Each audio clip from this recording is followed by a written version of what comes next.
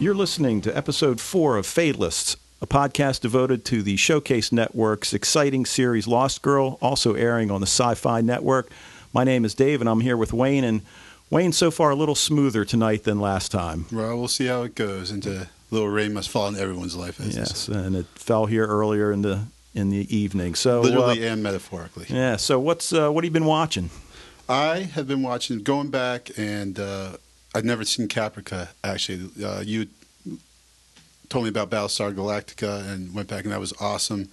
I wanted to watch Caprica, but Netflix didn't have it streaming until recently, and so I went back and watched it. Man, that show was good. I know it's painful to talk about. Are you at a place where you can talk about it a little bit? No, I can talk about it. Yeah, because that was just it was just a great show, fantastic, and you want more. Like how can they, I don't know.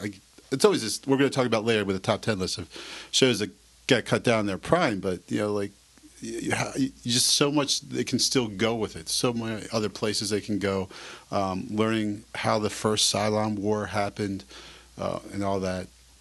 So right, and the fact that it was connected to Battlestar Galactica, just okay. So for me, believe it or not, I know I've badmouthed Falling Skies several times because I actually tried to watch it twice, and we lost power Tuesday, and after walking around not knowing what to do with no electricity, I finally said, all right, I got my batteries charged in my laptop, I've got Falling Skies pilot still on there, I'll sit down and watch it. Man, it's good. Really? Yeah. I just have problems with the Noah Wyle. I can't. Well, I can't picture him as any kind of action hero. Well, the interesting thing, and what turned me off the first 2 times I tried was the bugs. Okay, the alien bugs. So that I get it. The aliens have come, and I've said before, it's like, how come nice aliens never come down to visit Earth? Yeah, they're always conquering baddies with bad attitudes, and they're ugly.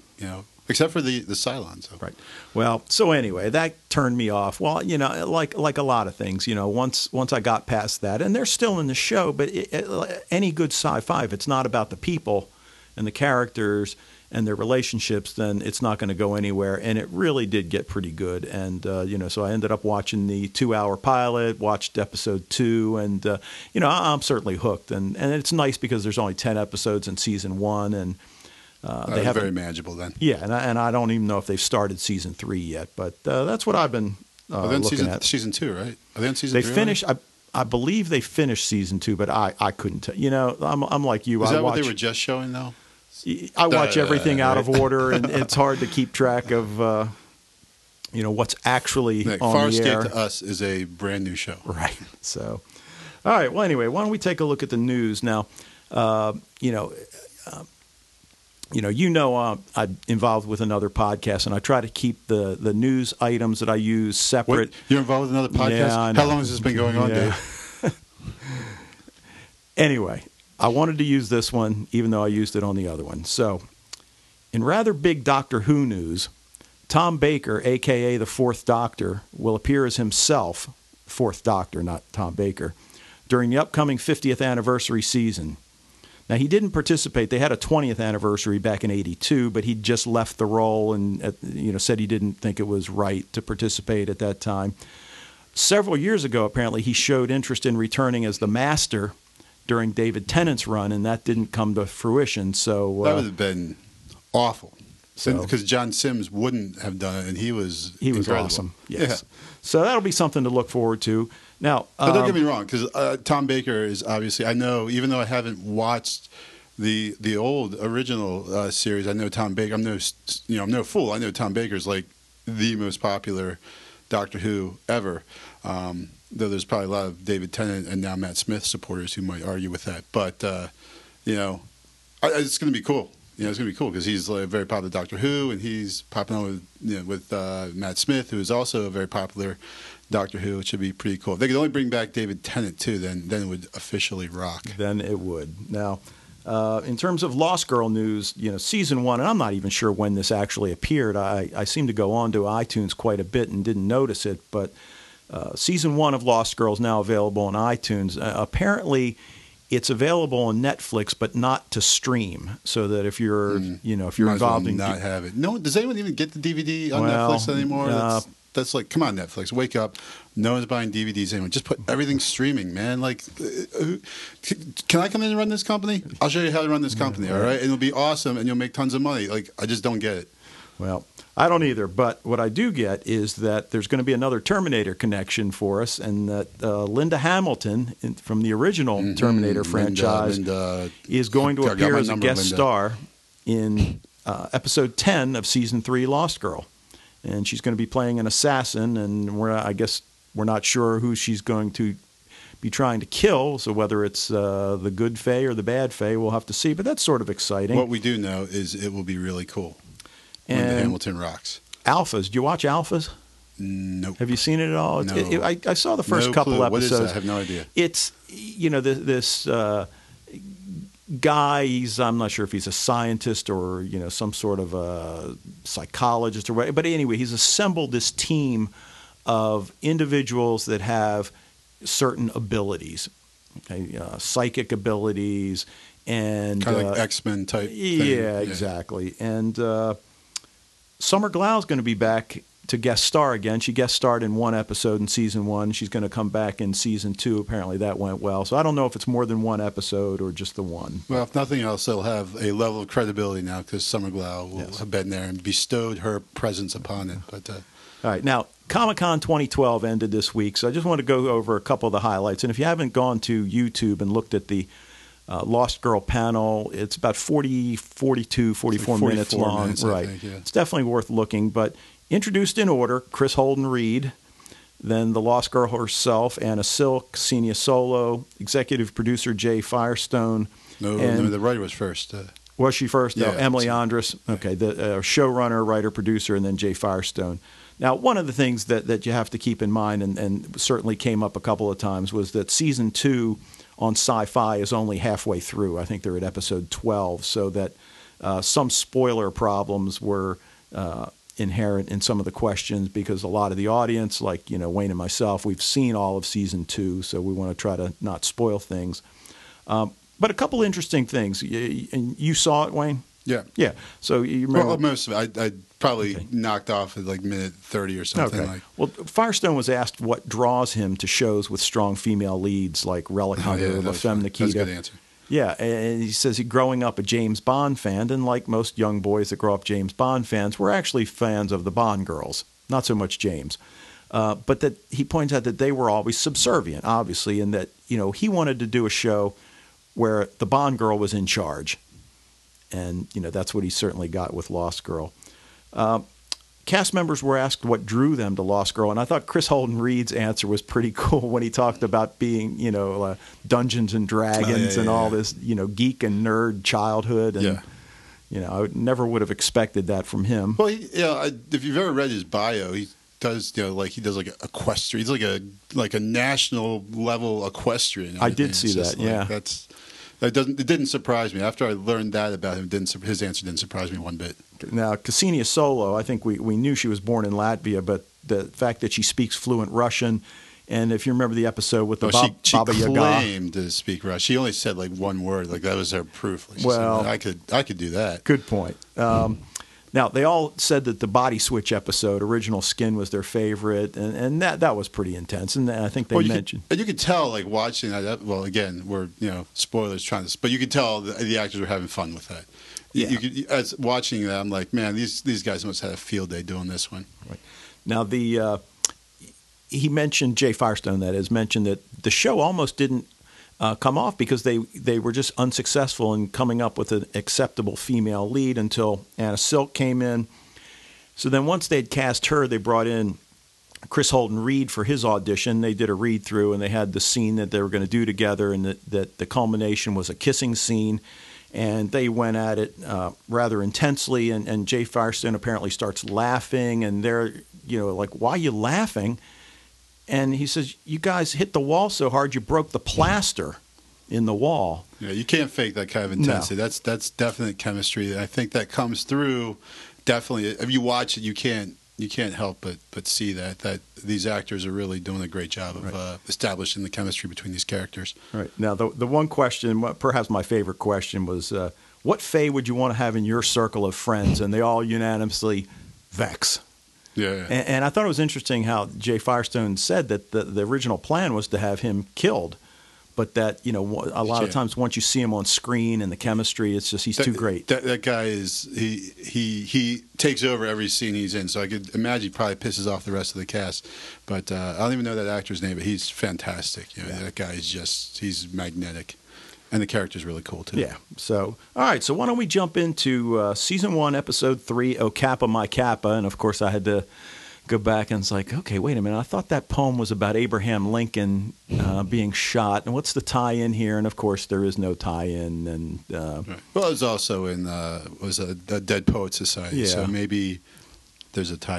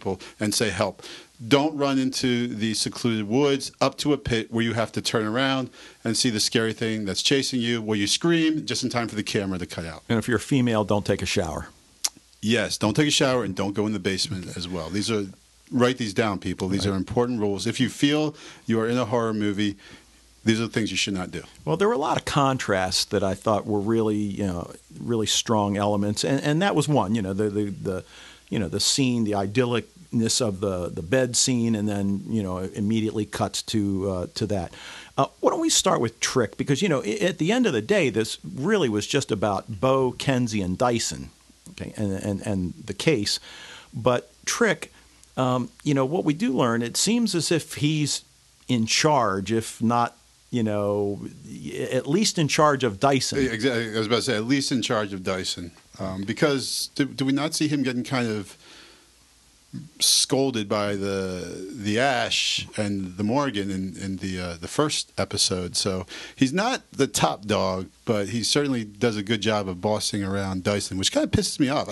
You know, like I'm reading this, I'm like, you know what, Trick is. He's a little bit of a douche here. I don't really like him very much in these early episodes. Well, we don't, and we don't know because obviously things are just implied, So for instance, it's apparently he's using Dyson to keep track of Bo. Now, but we don't get the impression that it's because he doesn't trust Bo. It's that somehow she's important. We just don't know. But he does say to Dyson, "You know the stakes." Okay, well, that's good. We don't. Okay, but that's fine. We don't have to have everything now, but that's basically about all we see out of Trick in this episode. Well, he discourages Dyson from getting close to Bo, which is where we get a little annoyed. Now, me personally was surprised. I remember being surprised the first time I saw this that wow, they're going there already. They're already forgetting about the sexual tension that is unfulfilled between Bo and Dyson. They go bam at it right away. And so I'm like, well, where can this go? Oh, well, here's where it can go. Dyson has to dump her, Right. Because you can't have them happy and together because there's no tension, there's no conflict there. There's no good for the show if they're like a happy couple. Who wants to watch Dyson and Bo strolling, holding hands? But yet we still do kind of root for them. And so when Trick tells Dyson in no uncertain terms, you got to break it off, you got to call it off. We're like, dude, What's your story, Trick? Man, mind your own business, old short dude. Right. So we just hope that there really is something there. I mentioned before, this episode essentially functions as a traditional detective procedural. Bo and Kenzie investigate the disappearance of this girl. They get some inside help from Dyson.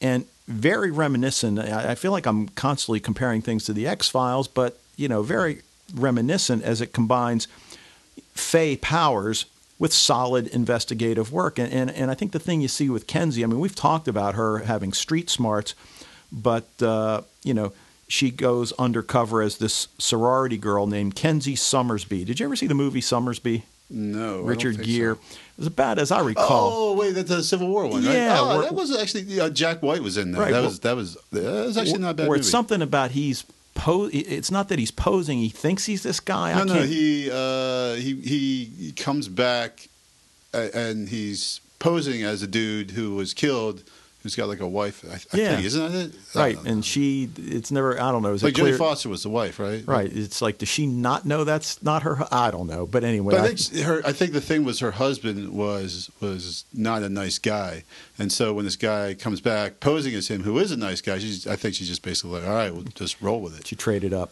Yeah, okay. Exactly. All right, exactly. Now. Bo meets Dyson at the police station, and he tells her, I looked over the cold case files. I don't really see anything.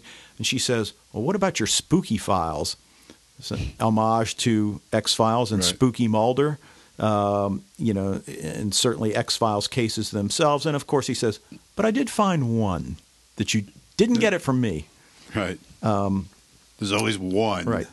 Now, to a large degree, obviously we said Kenzie, Bo, and Dyson were the pretty much focal points. I guess one of the things I notice is it's really about the developing relationship between Kenzie and Bo. And, I guess the thing that struck me was that Kenzie appears to be the more pragmatic of the two, right? I mean, she realizes, look, we got to do something to make money. Most awesome. I'm sorry if you meant to say this, but I love this line so much. Where Bo is kind of annoyed that Kenzie has printed up this pamphlet that's with all these lies, and Kenzie and like Ksenia Soul is great with this kind of deadpan kind of, in my defense, truth is for pussies. Yeah. Like that was great. Just like that's Kenzie's totally shown that as being very much, it's the pragmatic approach. Right. What do we need to get what we need, right. rather than what is morally right or wrong. She doesn't. And most of the police, police recommendation or whatever. I guess she figures that Dyson would provide them a recommendation that, But right after that line, which obviously she gets another great one where she asks Bo, well, what's the alternative? She says, I'm a thief and you're not even human. Well, right. So. And the thing is, while, that's pretty blunt, it's true. Yeah. And again, Kenzie, I mean, as an investigator, she knows what to look for. I mean, I feel like I'm watching an NCIS, with McGee going through cell phone records and all that, which is what she does. It's like, okay, hey, this college girl hasn't used her cell phone, hasn't used her credit card. Something's wrong. Right. Yeah. Well, in Kenzie, she knows, she's very, as we said, very street smart, very hip, and almost you get now a feeling as to why she, quickly jump ship with Bo, is that this is like, man, this is what I've been waiting for my whole life. This is what I've been training for. Something completely weird that it requires for me to use my street survival skills. Right, but I think she's taken it up a notch to that she actually can function in the quote unquote real world and function as a legitimate in a legitimate profession. Right, much to her own chagrin, as because the sorority is to her hell. And in fact, when they welcome her into the sorority, she thought she was going to get killed, and they just had a big party. She's just like, wait, when's the killing going to take place or something like that? Yeah, well, it's like almost like death would be preferable right. for her than to hang out with these sorority girls for one more day, for one more minute. Right. Now, the relationship between Bo and Kenzie, it's almost like, Bo's that cool big sister, but little sister's pretty cool too. So, you see that. And, you probably remember at the end of the episode, everything's, happened, everybody's safe. And Bo's in the tub taking a bath, got the glass of wine, probably even a candle lit. And, Kenzie comes in to talk, and Bo gets out of the tub and tells her to turn around.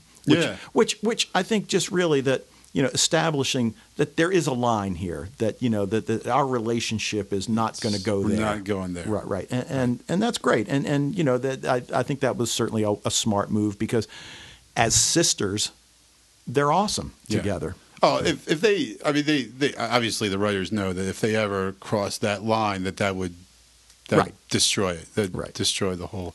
And would So they'll never. Well, I never say never, right? But they shouldn't ever do that, because, as you said, as they are perfect as sisters. Right. Now, sorority. Right. Now, Kenzie gives her relationship advice regarding Dyson. Just tell him you love him. Yeah, the love. But, Bo's, again, just kind of like nervous schoolgirl. And she says, killing people is so much easier. Yeah. So like you mentioned, just some, great lines. Now, we got a big reveal, finally, which was sort of weird, and that's with Dyson. Oh, and, that we learn, and Kenzie learns that he's a wolf shifter, even though earlier... No, I'm sorry. Well, he wouldn't tell. I don't think we knew before. I was trying to remember if we knew, because just watching him, oh, he's a wolf man. He's sniffing and everything. And now at this episode, I'm like, you know what? I don't think they revealed that yet. That we didn't know, as just like Bo, that we didn't know what he was yet. And everything. Dramatic irony. All right. So and it was when she asks him, well, so what kind of fae are you? And he's like, real serious, well, that's really something pretty personal that you just don't, and you almost think and then he's going to psych, but he seems serious. Yeah, lighten up, dude. Right? It's I'm not sure why. I assume it's true, and now while. The thing about his feelings for her, it's like now he's because of what Trick said, he's got to pretty much now lie to her and say, hey, you know what? I told you, it was just me helping you heal. It wasn't anything, I thought we were pretty clear. And she goes, we weren't. Yeah, I've gone on record to say this before, because Dyson it's just this is, there's got to be dudes writing this script, because, Dyson's whole theory is this is just, it even says after she caught him making out with the waitress, he's like, if you ever need me to come and help you heal, I'll be there for you. It's like, really, dude? Seriously? Dyson, you just got busted and you're still going there. So he's got this whole ideal situation where I can sleep with this beautiful woman and just there's no strings attached, and she's right. Obviously he knew, that there's definitely an emotional attachment there between them. You can't deny that. He couldn't deny that, but he's still, I don't know if he's purposely trying to be like a complete pig, but that's what he's doing for sure. Well, the other interesting thing with Dyson, the first couple episodes, look, obviously they've got to set a lot of the background, set a lot of the ground rules, introduce us to the environment and things like that. And obviously, bringing a human into the bar was certainly taboo up to that point. And so that Kenzie, as the only human, was certainly Lauren, but she's not really, she's with the Ash. When Bo's in trouble there and Kenzie calls Dyson, the two of them, it's almost just like, they work together effortlessly. It's not, he doesn't perceive her as a, human. It's just, which I thought was pretty cool. All right, the Fae of the Week was this, and it wasn't, it was a pretty cool monster. Again, reminded me of a couple of monsters that appeared in the X-Files. Yeah, first one that came to mind really was Golem from Lord of the Rings. And what else did I think of? He reminded me with the chains and everything. What was? No, darn it! All right, I gotta go back. I look through my notes here, but okay. Like from the X-Files. One of the episodes I remember from just watching that first season of the X-Files is the toilet monster. Oh, right. Well, he's called a Kappa, which I guess is interesting, in that the sorority is a Kappa. And he literally sucks the life out of the humans, lives in the tunnels below the college, and has been there and been held captive by the head of security since 1942. He's apparently figured out, although we don't know exactly how he figured it out, that if he drinks the water in which the monster lives, that somehow gives him, the whole fountain of youth. Exactly. How did he? At some point, he had to say, "I'll try drinking the water." You got this disgusting creature living in here. I actually just saw what I also remind me of. If you've ever seen the first Friday the 13th, at the end when Jason jumps out of the water over the boat. There, kind of like that Jason creature there from the first movie. But yeah, exactly. Like, at what point did he decide this is good water to drink? Right. It's standing water under the ground with a goofy, nasty creature living in it. And his name's Wayne. That's always, I hate that. I hate that. The only time there's really been a decent Wayne in pop culture is obviously Wayne Campbell, Mike Myers' Wayne Campbell from Wayne and Garth, Wayne's World. So there was a time in college where it was awesome to be named Wayne. People would come up to me and say, "Hey, party on, Wayne!" Hey, party on! It was fantastic. And then once I'm not worthy. Yeah, exactly. Once those movies kind of ran their cultural course, then I'm left with now having security guards and gas station attendants with my name again. Now, I'm surprised you didn't mention the scene when Bo goes to see the dean of the college and wants to, basically initiate a search. And well, I wasn't going to let it go. We weren't not going to talk about it. That she brings out, and it's called the Suck You Touch. The Suck You Touch, once again. Trademark, Trombo. Right. Now, the one thing I was a little surprised that and again, we're all new to, Bo's power, but the dean seemed to snap out of it pretty quickly. Yeah, I said that. I actually wrote in my notes, apparently the Suck You Touch takes about 3 seconds to recover from, because, Bo's not even out the door. Also, she's back to mean, nasty person. Or is the dean drinking the water too? Does that, I don't know. No, I don't think so. I don't think so either, but because she was going to shut down the tunnels. The tunnels, right. So, well, we talked about relationships, and it was more about the building of the relationships than it was about learning about the Fae world. We see the weakening of the relationship between Bo and Dyson because, he betrays her, and even though he does it reluctantly for the greater good, we're not sure what that greater good's going to be. So, are we going to, in terms of kind of looking down the road, is Dyson going to regret listening to Trick?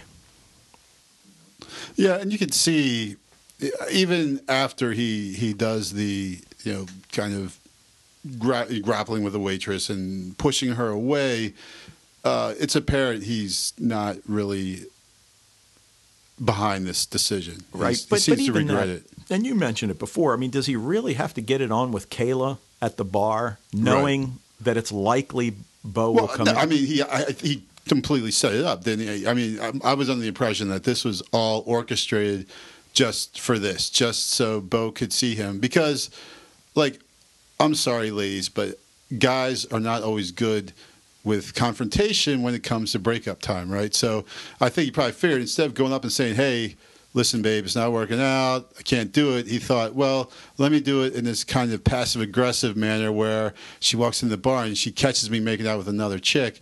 That's a much better way of breaking up with her. And it's really not. Communication is the key to success here, Dyson. Guys out there, it's the truth. Okay. Well, a couple of things. I put down two little mini lists, things I thought were cool. Now, one, we already mentioned the suck you touch on the Dean. One was the parallel portals, and I think they even used the portal is such a great sci-fi word. But you've got, the hole and the entrance to the tunnels that Bo finds. And remember, she throws down her maps, and I'm thinking, like, dude, don't throw your maps down, put them in your back pocket. But anyway, and then that door in the basement of Kappa House, and they were sort of juxtaposed against each other.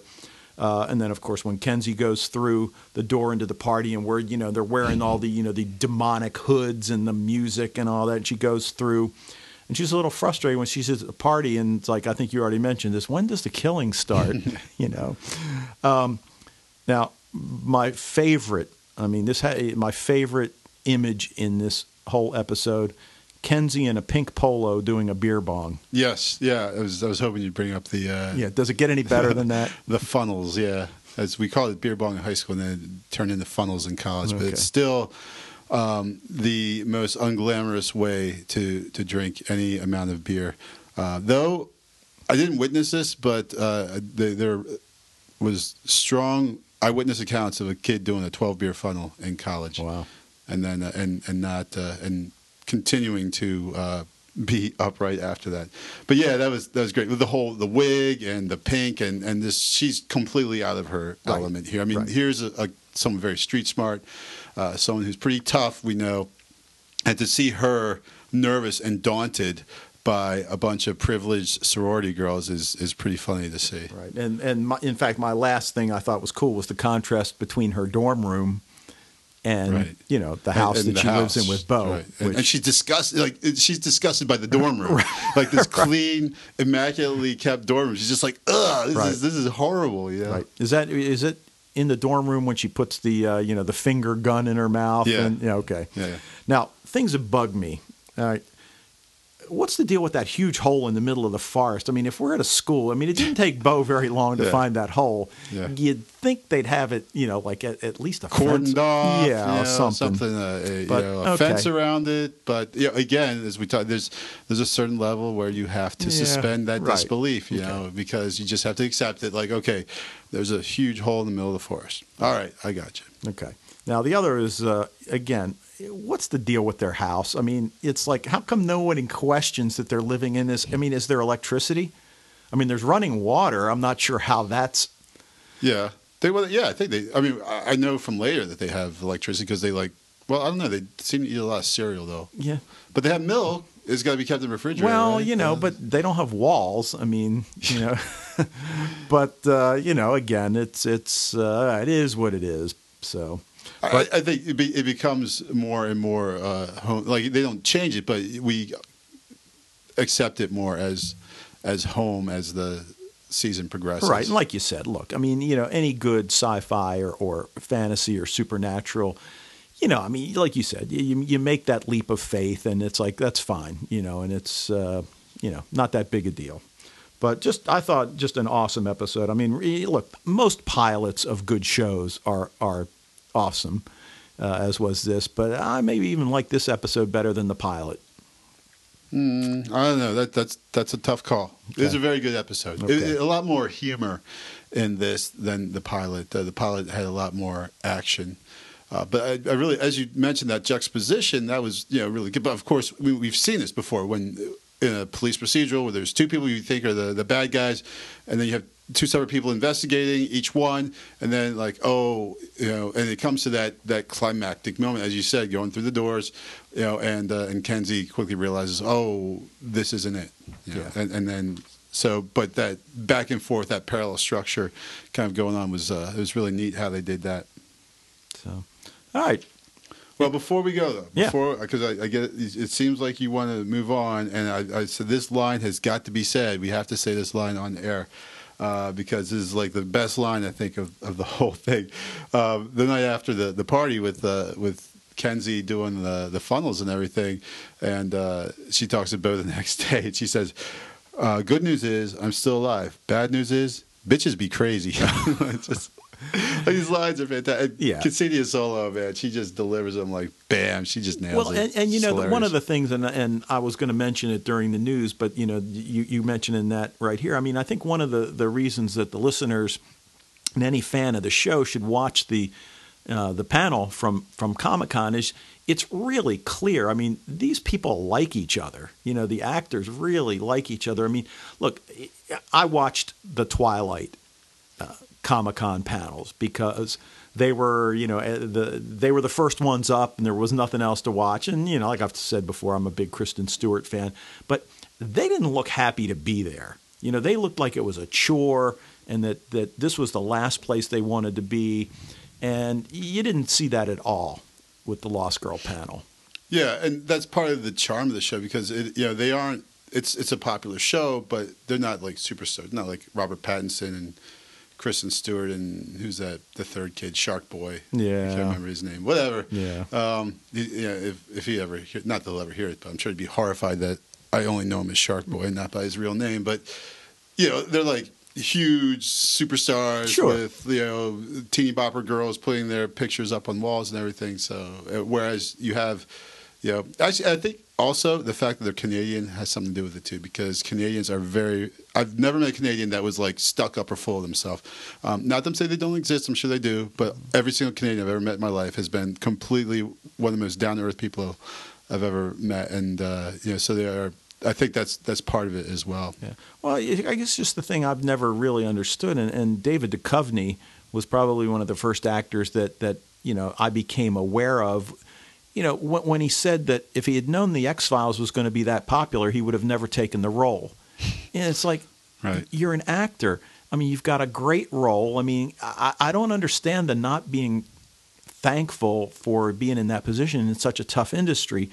But like you mentioned with the lines, I mean, you can just see Ksenia Solo. She's just funny. I mean, she's probably saying these kinds of things. Well, and she said at Comic-Con, like, she doesn't think she's funny. Right. Like, I can't believe people tell me I'm funny. I don't understand that. I don't think I'm funny. It's like, well, you are though. But yeah, you could definitely see that the actors, how much they really, again, they're actors, they could be putting on a scene, but it seemed genuine that they genuinely really liked each other. And a lot of times when they would ask a question, they'd look at each other and laugh before they answer it and everything. And and they said with the body switching, with their favorite part was hanging out with each other more. Right. Would you think?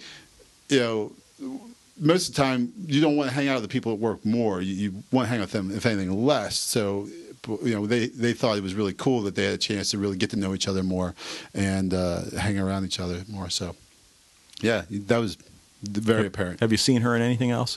Ksenia Solo? Yeah. I haven't. No, I don't. Wait. I think I was looking at her Wikipedia page, and there was something. Well, I was watching this. Okay, I thought it was going to. I'm terrible about remembering titles of things, but I thought it was going to be a ballet movie that my wife wanted to see. Yeah. You know what I'm talking about? Yeah, Black Swan. But Black Swan. I haven't seen that movie. Oh no. my, dude! It's a horror movie. Is it? Yes. I mean, it's just like they're using ballet as a backdrop. With Princess Amidala, really? Yeah, trust me. It's right. honestly, I spent half the movie with my head buried in my hands. No lie. Really? Wow. But I'm watching. They're in the dressing room backstage at the venue that they're performing in, and I'm looking at that one dancer sounds familiar, and I'm looking, and finally it's Kenzie. It's Kenzie. Yeah. There was something else. I was looking at their Wikipedia page that she had a one, or maybe it was Anna. Actually, Anna Silk was in something where she was in very briefly, but there was something I'd seen, but I can't remember what it is. But yeah, that happens all the time. You watch enough, especially sci-fi, and there's like this pool of actors that just get used over and over and over again. So you were mentioning like the episode of Fringe where the guy is now in Continuum, and I'm like, but yeah, I remember that episode, and that dude I remembered him from something else, and you get that all the time, especially that's what and actually like Doctor Who. I don't know if you mentioned it last week, but like the fourth Harry Potter, the Goblet of Fire Harry Potter movie has like 3 people who ended up in that second season of Doctor Who, and so it's just these crossovers happen all over the place, and which is cool. Which is cool, but it's also frustrating because you should be enjoying this TV show or movie or whatever, but you're obsessing over where the hell did I see that guy? I can't even. It's just bothering me. Like you have to pause it and go on to the IMDb page and say, where else have I seen this guy in? Yep. So, all right, you want to move on? Yeah, let's move on. So what we had said last week was that Wayne and I were going to take a look at the pilot for a supernatural or horror series to just basically improve our understanding of the genre. So what we decided was we were going to watch the pilot for Supernatural, and while I really liked it a lot, Wayne, you loved it. I loved it. Yeah, that was right up my alley. I like sci-fi, but I really like horror too as well. Like good horror, not crap like basically most of what you get nowadays, but the really good stuff. And Supernatural was the good stuff. I mean, that was like genuinely scary. Well, not to put you on the spot, but like, what do you think constitutes horror? I mean, well, it's got to go beyond just like bad horror is just going to rely on like again I referenced Friday the 13th, and I remember in the second one that the girl. There's a scene early on, and the music's rising and everything. The girl opens up a refrigerator, and a cat jumps out. And you're like, ah! But that's BS, man. Right. That's easy.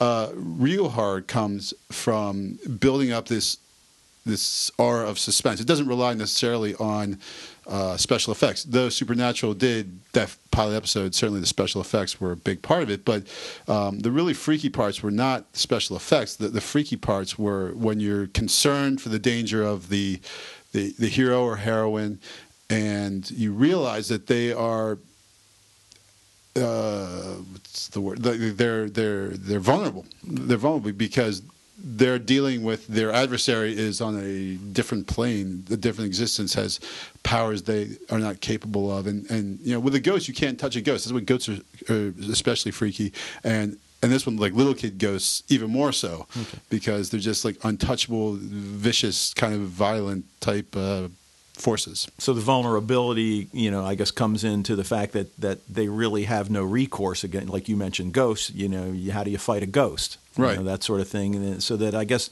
I always think about it in terms of, that it plays on our fears and some of our most basic fears, and that the characters put into a situation that so whether it's buried alive or about set on fire or yeah for sure, and based on primal just fears, things that just we aren't even really necessarily cognizant of or conscious of. But I think also what separates good horror from bad horror, just like any good genre movie from another, is character development, and we need to feel for these boys right away. And you've only got an hour to do it, so what do? Well, you kill their mother off right at the beginning, and so. But they did a great job with both of these brothers, and the actors are fantastic, and that we care for these guys. You have to care for them. And the problem with bad horror movies is you don't really care about the people who are vulnerable, who are at risk, and so it's not really scary because we're not really buying into it, and we don't really care. Like I like the Scream movies a lot. They're funny, but we don't really... after the first one, I don't know how much we're really invested into these characters, and except for Sidney, I think is the main character. Now, are you a Saw fan? I saw the first one. I haven't seen any of the other ones. See, honestly, I saw the first one up to the last 6 minutes. I'm like, no, I'm not watching this guy saw his foot off, and it's just those just two. But you mentioned the characters, and I guess one of the things I loved right from the start was the construct of having these two brothers, right? That one seemingly really making something of himself, and going. What is he in law? Man, he's right? In law school. Yeah, he's applying to law school. Okay, and the other one apparently lives this transient life, and and then we learn that, okay, well, it's he lives this transient lifestyle because he's, there's something about his their mother's death that's driven them apart. And the father's mission is to fight what it was that killed her. And right. Well, he says, let's go hunting. And hunting right. is this thing where they obviously are chasing down, as you said, whatever killed their mom or some similar type things. And, the younger son is, has gotten out of it.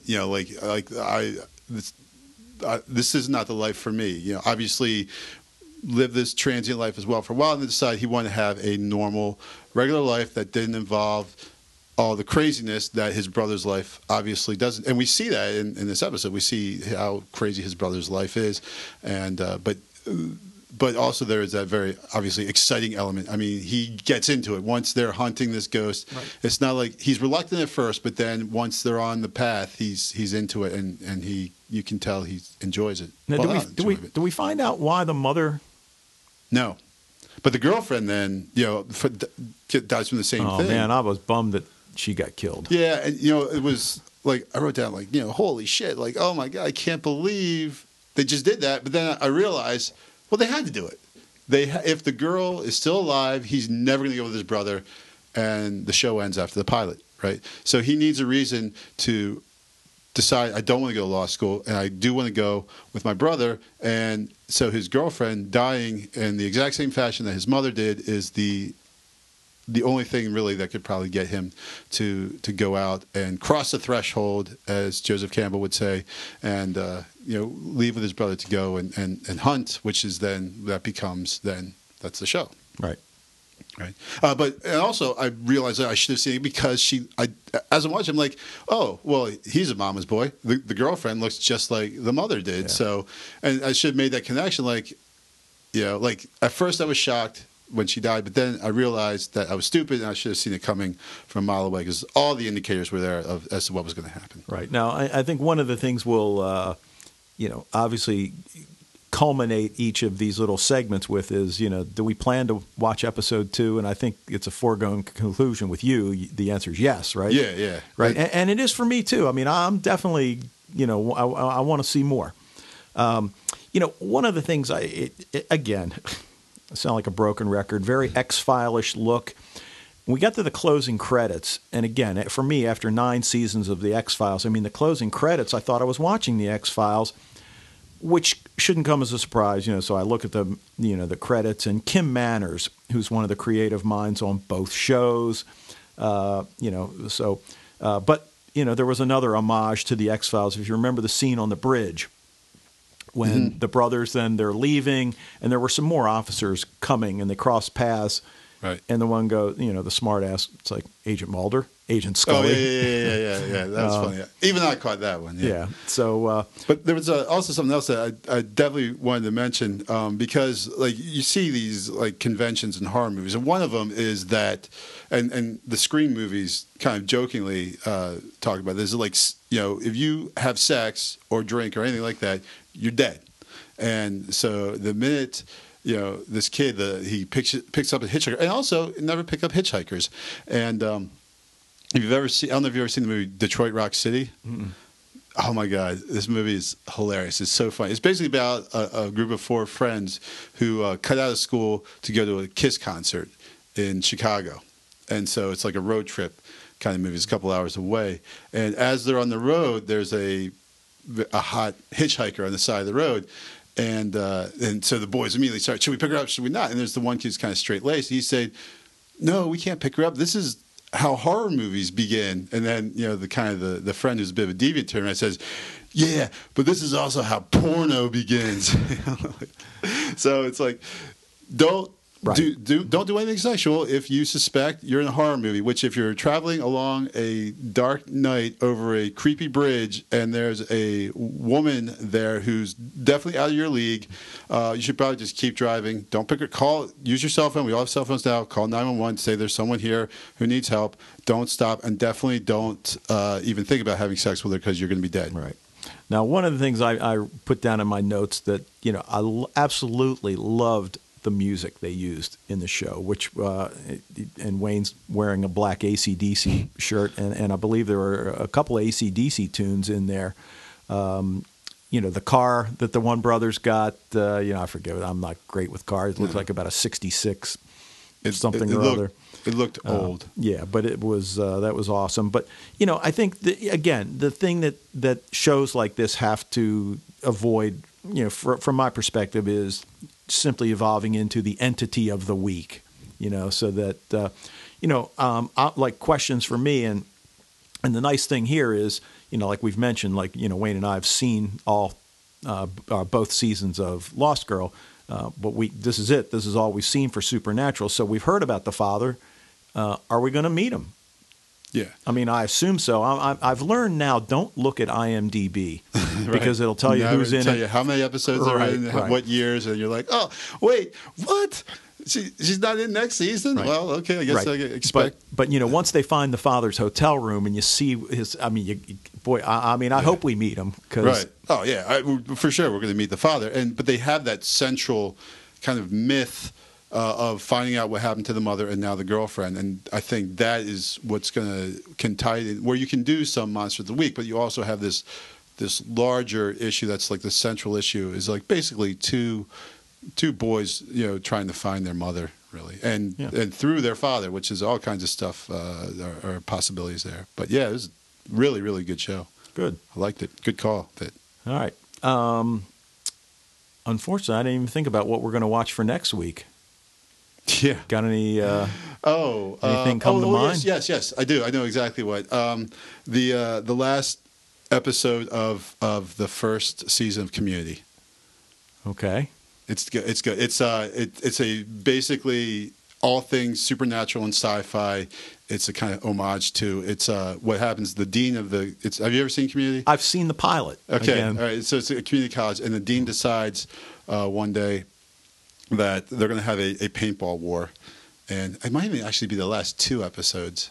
But they and he offers it for the winner will be early registration or something like that everyone wants. So the whole campus turns into a paintball war, and it's all post-apocalyptic and Terminator, and it's great. All right, so there we go. So that's the last episode. Well, we'll figure out exactly what episode is it, but it's going to be Community. Right. From season one. The last two, I'm trying to think I think it's just the last one. It's just the last episode of season one. And it's really, really good. All right. Anything else you want to say about Supernatural? No, well, just the last thing, because we've mentioned now Terminator a couple of times, that we will continue to mention Terminator this episode, is that, Dean is so John Connor. He's just like, he's very resourceful, bare minimum, don't, take anything except for what, you can throw on your back type of existence. It was so funny when, like he's completely baffled as to why his brother is like turning up his nose at cassette tapes. It's like, well, what's wrong with that? His brother's like, well, first of all, they're cassettes. You're right. Like no one uses these anymore. I think it would have been even better if they were 8-tracks, but we might be now at a point where there's a pretty large segment of the population has absolutely zero clue what an 8-track tape is. Right. So, all right. For the last segment, we want to look at our top 10 list, and this week, Wayne, how did you word it? Top 10 shows that have been cut down in their prime. Science fiction shows that have been cut down in their prime. There's a lot of good shows that I mentioned in like the first episode, but they're not science fiction, so we're not dealing with them because then the list would become too cumbersome. We just wanted to focus in on sci-fi fantasy shows. I should say. So one of the things we and we didn't spend a whole lot of time talking about the criteria, but. Hardly any. Hardly any. But, when we were exchanging possible shows to put on this list, one of the ones that came up was Star Trek. And I think now it did have 3 seasons. I mean, you could certainly make the argument it was cut down in its prime. But I guess what we ended up more or less settling on was shows that, really had a lot of promise that were cut down after 1 season, half a season, maybe 2 short seasons, something like that. So that's where we're coming from with this list. So we're going to do what we did 2 episodes ago, which is, we already got 6 through 10. nailed down, and then we'll kind of argue it out over 1 to 5. So at number 10, and this is really a little-known show, and it appeared on BBC, and it was called Paradox. And it only lasted 5 episodes, and I was looking at the numbers, and they were doing, like around 4 million, 3.5, 4.5 million per episode. And, again, what you've got to do is put it in perspective. So I thought, all right, well, I'll go and look at what Doctor Who does. And, Doctor Who is doing, maybe 7, 6.5, 7, while, certainly more, but it's Doctor Who. So I guess I thought those numbers looked okay. But anyway, so the premise is that this astrophysicist is receiving transmissions that are visual, and what they are is pictures that show catastrophic events that happen in the future. So then these detectives investigate the images and basically try to prevent. And, one that I recall, there was this massive train wreck. So they start to put it together. But, it's centered around the Corps of Detectives, and it was pretty cool. Okay, so that's at 10. At 9, Wayne, you want to take Journeyman? 9 is Journeyman, and Kevin McKidd is he the victim of multiple? No, it's Jason O'Mara. That is Kevin McKidd, a fantastic actor. Actually, he was in Rome, which was cut short as well, but not sci-fi, so it doesn't count. A lot of people compare it to Quantum Leap because he is, traveling back in time to help out people in the past and everything. And it's just random. Yeah, right. It's random. He's very little control over it. He's had, was it his ex-wife? This is his ex-wife, right? He discovers also a time traveler, who I thought, she was the one I thought, like, people will be watching this because of the hot chick in it, and it should get the numbers up enough maybe for season 2, because like we've said before, sometimes these shows really just need time to develop. You're not, and nowadays the reality of television in the U.S. nowadays is you need to get big numbers right away. Yeah, and if you don't, especially NBC, they're going to cut you down to the knees. And I think Journeyman was NBC, right? If I'm not mistaken. I think so. It's not like we don't understand, and we're being kind of ingenuous here with our vision of what it should be like. We understand that if a show's not making money, it's not.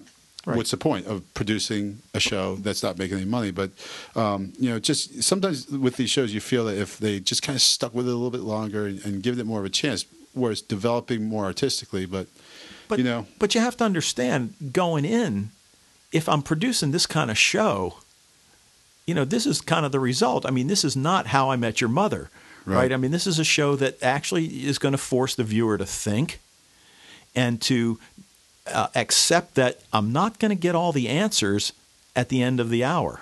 Sure. But on the other hand, then, as a TV executive, why would I bother with this high production that's going to make people think, what people don't like doing anyway, which I guess is kind of the point of why all these shows fail, when I can just have some crap reality show with people I don't have to pay anything for because they're not even real actors. They're just people I pull off the street, stick in front of a camera, make fools of themselves for a season, and then there you go. It's a hit, right?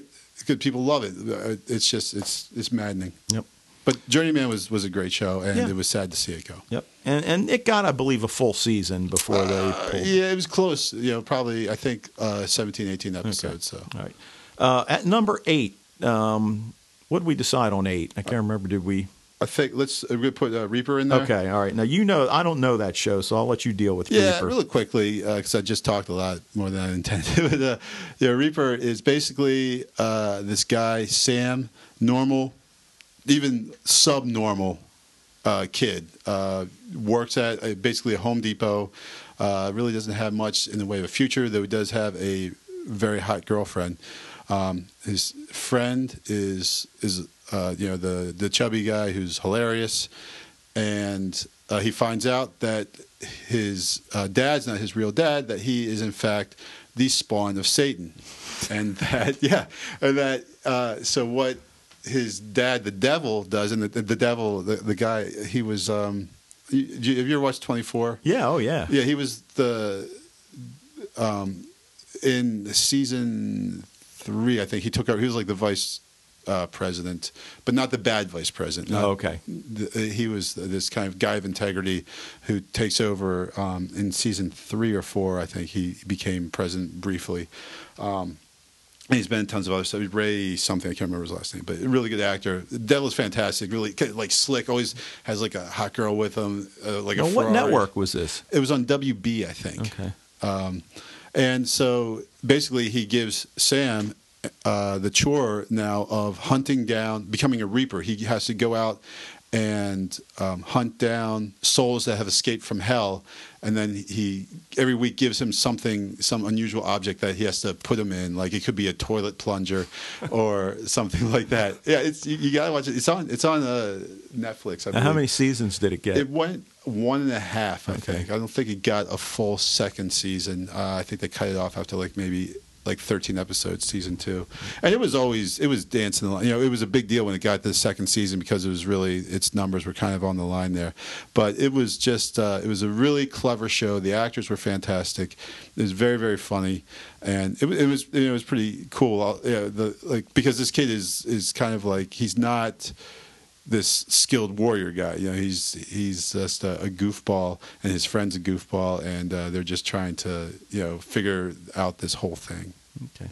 Well, most certainly not funny in number 7 was Flash Forward, and not funny at all. Coming on the heels of the success generated by Lost, ABC brought this out. In fact, Dominic Monaghan, who played Charlie in Lost, was one of the principal characters in Flash Forward. And, if you didn't see it, the premise was that everyone on the planet, well, just about everyone, not everybody on the planet loses consciousness for a little over 2 minutes. And while they're in this unconscious state, they see 6 months into the future. Then they regain consciousness, and everybody on the Earth, has this vision of what's going to happen to them. It got a full season.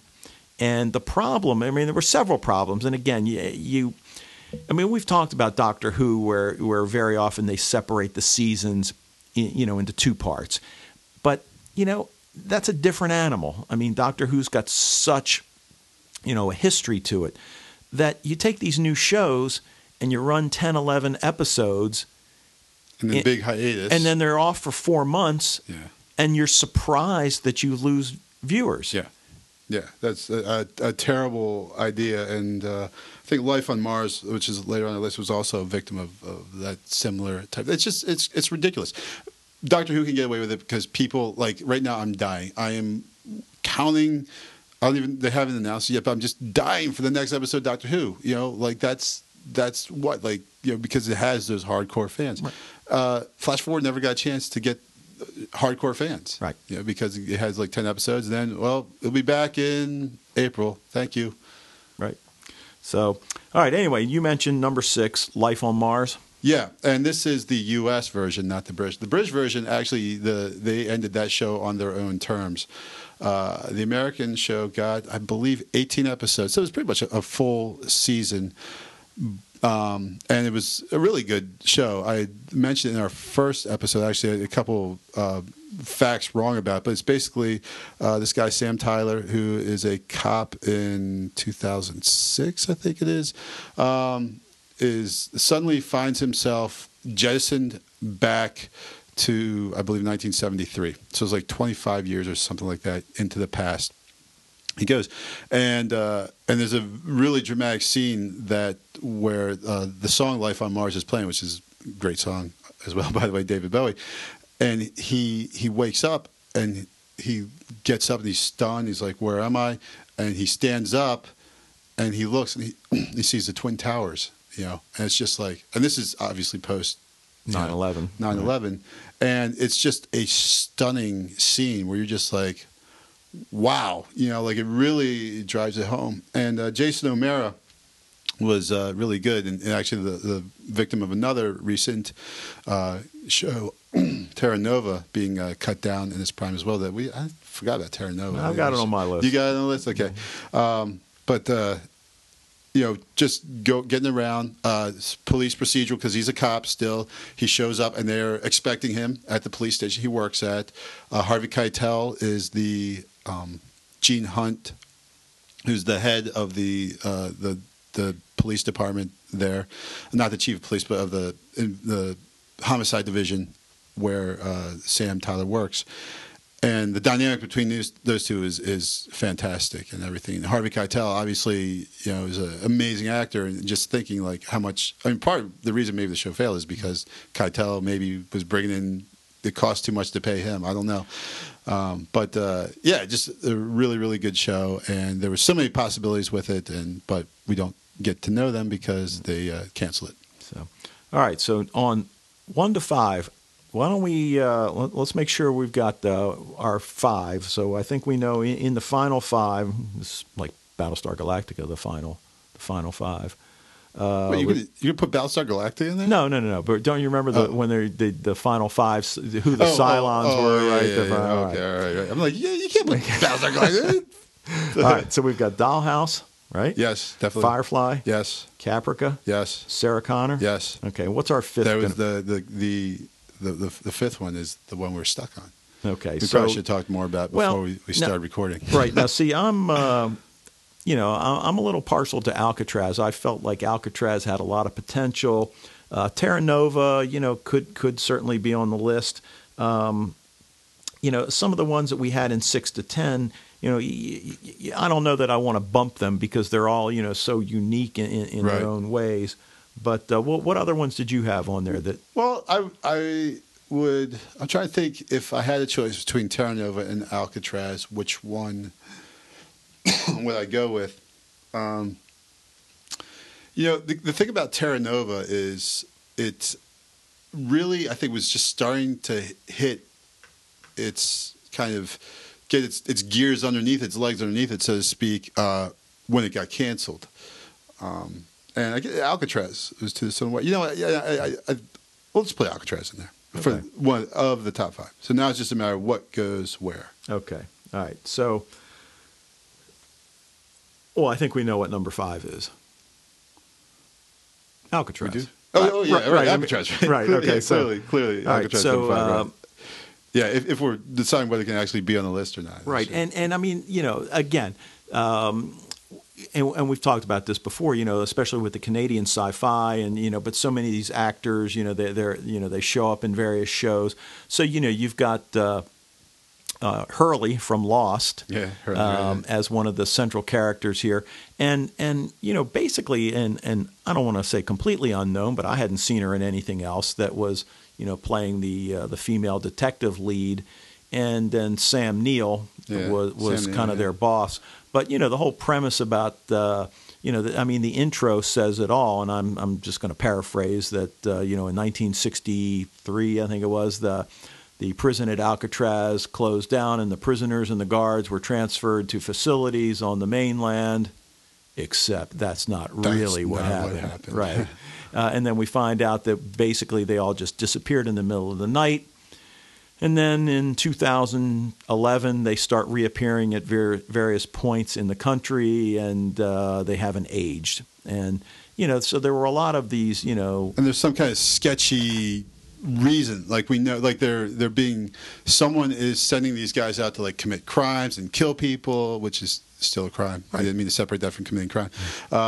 Commit murders and robberies and stuff like that. And there's obviously someone who is behind it, but we don't know. We suspect we know, and that had a lot of promise. Yeah, I mean, right. I mean, you got sci-fi elements, you've got supernatural elements, you've got the police procedural as a backdrop. You've got certainly a female lead that would have fit nicely into our top 10 list. She could have been right there. Yeah. So, all right, now number 4, and now it gets tough. What do you think? I think Dollhouse I would put in at number 4, actually, for a couple of reasons. One, and we're not basing on any kind of artistic merit because Dollhouse was an awesome, awesome show.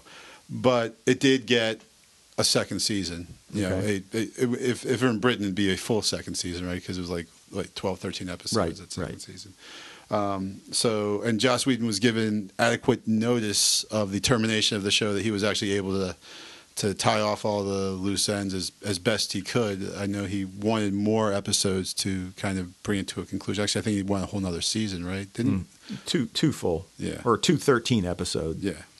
All right. Well, I figured I was going to have to fight you over this one, although I didn't know if I was going to fight you for 4. But that's reasonable logic. So I'll go with you on that. All right. I mean, Dollhouse is, certainly in my top 5 favorites. I mean, I think off the top of my head, Lost, Battlestar Galactica, X-Files are right there. But there's just something about Dollhouse and the possibilities that it had with the misuse of technology and then. The great characters. So. And it's a classic example of a show that really took probably like 5-6 episodes to really find its voice, to really hit its stride. Like the first couple are just like, there's no monsters, but like your monster of the week type episodes, and right, the engagement of the week. Right, exactly, the engagement of the week, the hookup of the week, I guess you could say. And then once they start bringing in like the larger issues and the overall mythology, then it really kicked into high gear. And the second season is just artistic bliss. I mean, it's just great from start to finish. Right. And if actually starting even before with the 1.2 episode, the Epitaph 1, right? Well, and of course, if the network had had its way, it would have been canceled after 1 season. But the DVD sales were through the roof, and the fan, So, all right. So we've got Dollhouse at 4. It's getting tough. Yeah. Well, I think number 3 is the one we're probably going to fight about the most because there's probably one I want and number 2. Well, I think I know what number 1's going to be. Yeah. I think we'll probably both agree on number 1. So 2 and 3. I guess really we can give them ties. It's like in our society nowadays, everyone's equal, everyone's good, everyone's a winner. So we'll give them a tie. Well, for second. I'm okay. I think you maybe are going to misread me here. I'm okay with giving Caprica the 3rd slot. Okay. Oh, well, then we're not going to argue about that. Okay, right. And that as much as I like Caprica, and it was a spin-off from, well, not really a spin-off. It was more like a prequel to Battlestar Galactica, where we get to see the genesis of the Cylons and some of the events and issues that led to we've seen this in sci-fi many times where the created rebels against its creator. But as great as it was at number 2, I think we're pretty sure we're going with Sarah Connor Chronicles. Yeah, the Sarah Connor Chronicles. And while, it's only 2 seasons, the first season was cut short because of the writer's strike, if I recall correctly. 9 episodes, or recall reading, it was only 9 episodes. Right. And I believe it was during the writer's strike. And I haven't watched season 2 yet, only because it's almost like I had a professor in college one time that was talking about novels that he was withholding from reading until he was, in his, late life, and he was saving them. And I'm not going to save it that long, but I'm almost saving it because the first 9 episodes were just so good. I mean, just so much better than the Terminator films. Oh, well, barring like the first one. I mean, the first Terminator film, I think, though obviously it didn't have the special effects. Like the second film had great special effects. Still, I like the second. I'll admit, I like all the Terminator films. But the TV show I would take over pretty much all of them except for maybe the first one. And the TV show picks up after the second one. Right. So it accepts 1 and 2, all the events that happen there and then it follows this kind of alternate path, going completely different ways than the 3rd and 4th Terminator movies, which I think everyone agrees as being like artistically kind of inferior. Sorry, Christian Bale, you're a great actor, but just the TV shows really wins out over that. But as I was telling you before we started recording, that if you like those first 9 episodes, the next season 2 is going to freaking blow you away, man. Like it ends. The ending is just incredible, and where they could have gone with this show. I mean, the ending works as a series ender, really, but it's not an ending. It's where there's all these other possibilities of where they could go. So maybe, possibly sometime in the future, someone will make the next Terminator movie, and they'll base it on what happens after the Sarah Connor Chronicles, after that last, because that would make a great. That's the story I want to see. Well, and we're used to this anyway, right? I mean, shows being cut down in their prime, and that very often, a season-ending show, they end with a cliffhanger. Right. And very often that's the series ender, and you're like, right. Whoa, wait, And we're left to our imaginations. But then again, I mean, that's those are the kind of people that are drawn to these shows in the first place. Right. So at number one, Joss Whedon's Firefly. We've said it more than enough times. If anyone's listened to previous episodes, you are totally not surprised by our number one pick. But and again, I actually, the more I think about it, the more I have to give Fox some credit as to at least giving these shows a chance. Right. I mean, to greenlight, okay, it's going to be a Western that takes place in outer space, and it's this, this crew with this, right? I mean, when you start actually saying out loud what it's about. Yeah. Well, I remember when I first heard about it, my brother-in-law had told me about it, and he explained it just as you did, and I was like, that doesn't sound really good at all. He finally put it in my hands. He gave me, the DVD of the series. Like, say, just watch this. And I probably sat on it for months just because I was like, that it just Western. I mean, I like Westerns kind of. I like space. But the two together, like, I don't even know who that guy is. He looks like. And then I saw he was Captain Hammer or whatever from the Dr. Horrible's. Oh. That Nathan Fillion played the superhero guy in there and everything. So you didn't know anyone in it, and was yet unfamiliar with Summer Glau. So, that wasn't there yet. So I didn't watch it. And then once I watched it, I was like, whoa. And then you go back and read and realize, well, not only did Fox basically killed Firefly before they even had a chance because they didn't show the pilot first. Right. They showed episode 2 first. And so people are watching this, and we talked about this before. What does a pilot do? It introduces you to these characters. It gets you to love these characters. It draws you in. It makes you want to continue watching episode 2 and 3 and 4 and so on and so forth because you are attracted to these characters. You care about these characters. That's what a pilot does. Well, if you start a show, but you don't show the pilot at first, WTF, Fox? What were you thinking? There was no chance afterwards. I think it got 8, 9 episodes. No, I think 14, right? But they didn't show them all on television. Oh, right, you're right. That's right. They only showed the first 8 only actually got shown on television, and then the rest they released on DVD. And then the DVD shot through the roof, and someone got fired for that one. Right. So we canceled your show, but how about if you do a 2-hour feature film? Movie maybe? Can we do a feature film of that? That's much more expensive to make than the television show. Yeah. Well. So, all right. Well, anyway, so that's our list of the top 10 shows that were cut down in their prime, and unfortunately, in another year or two, we probably could come back to you with we'll another have to do top 10. another list. So, all right. Anything else? No, that's about it. All right.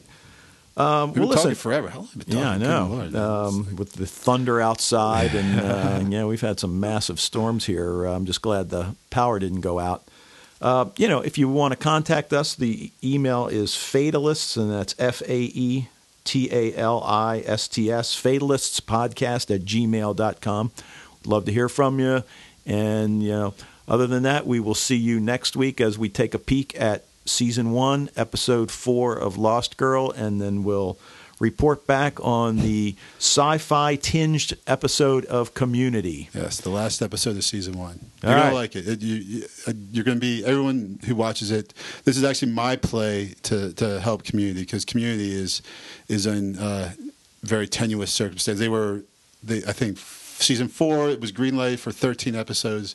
So if you watch this and you like it, go and start downloading Community on iTunes or watch it on NBC.com. Let NBC know that it's a great show, and let's save it for even more future generations to enjoy. All right, so we'll see you guys next week. Later.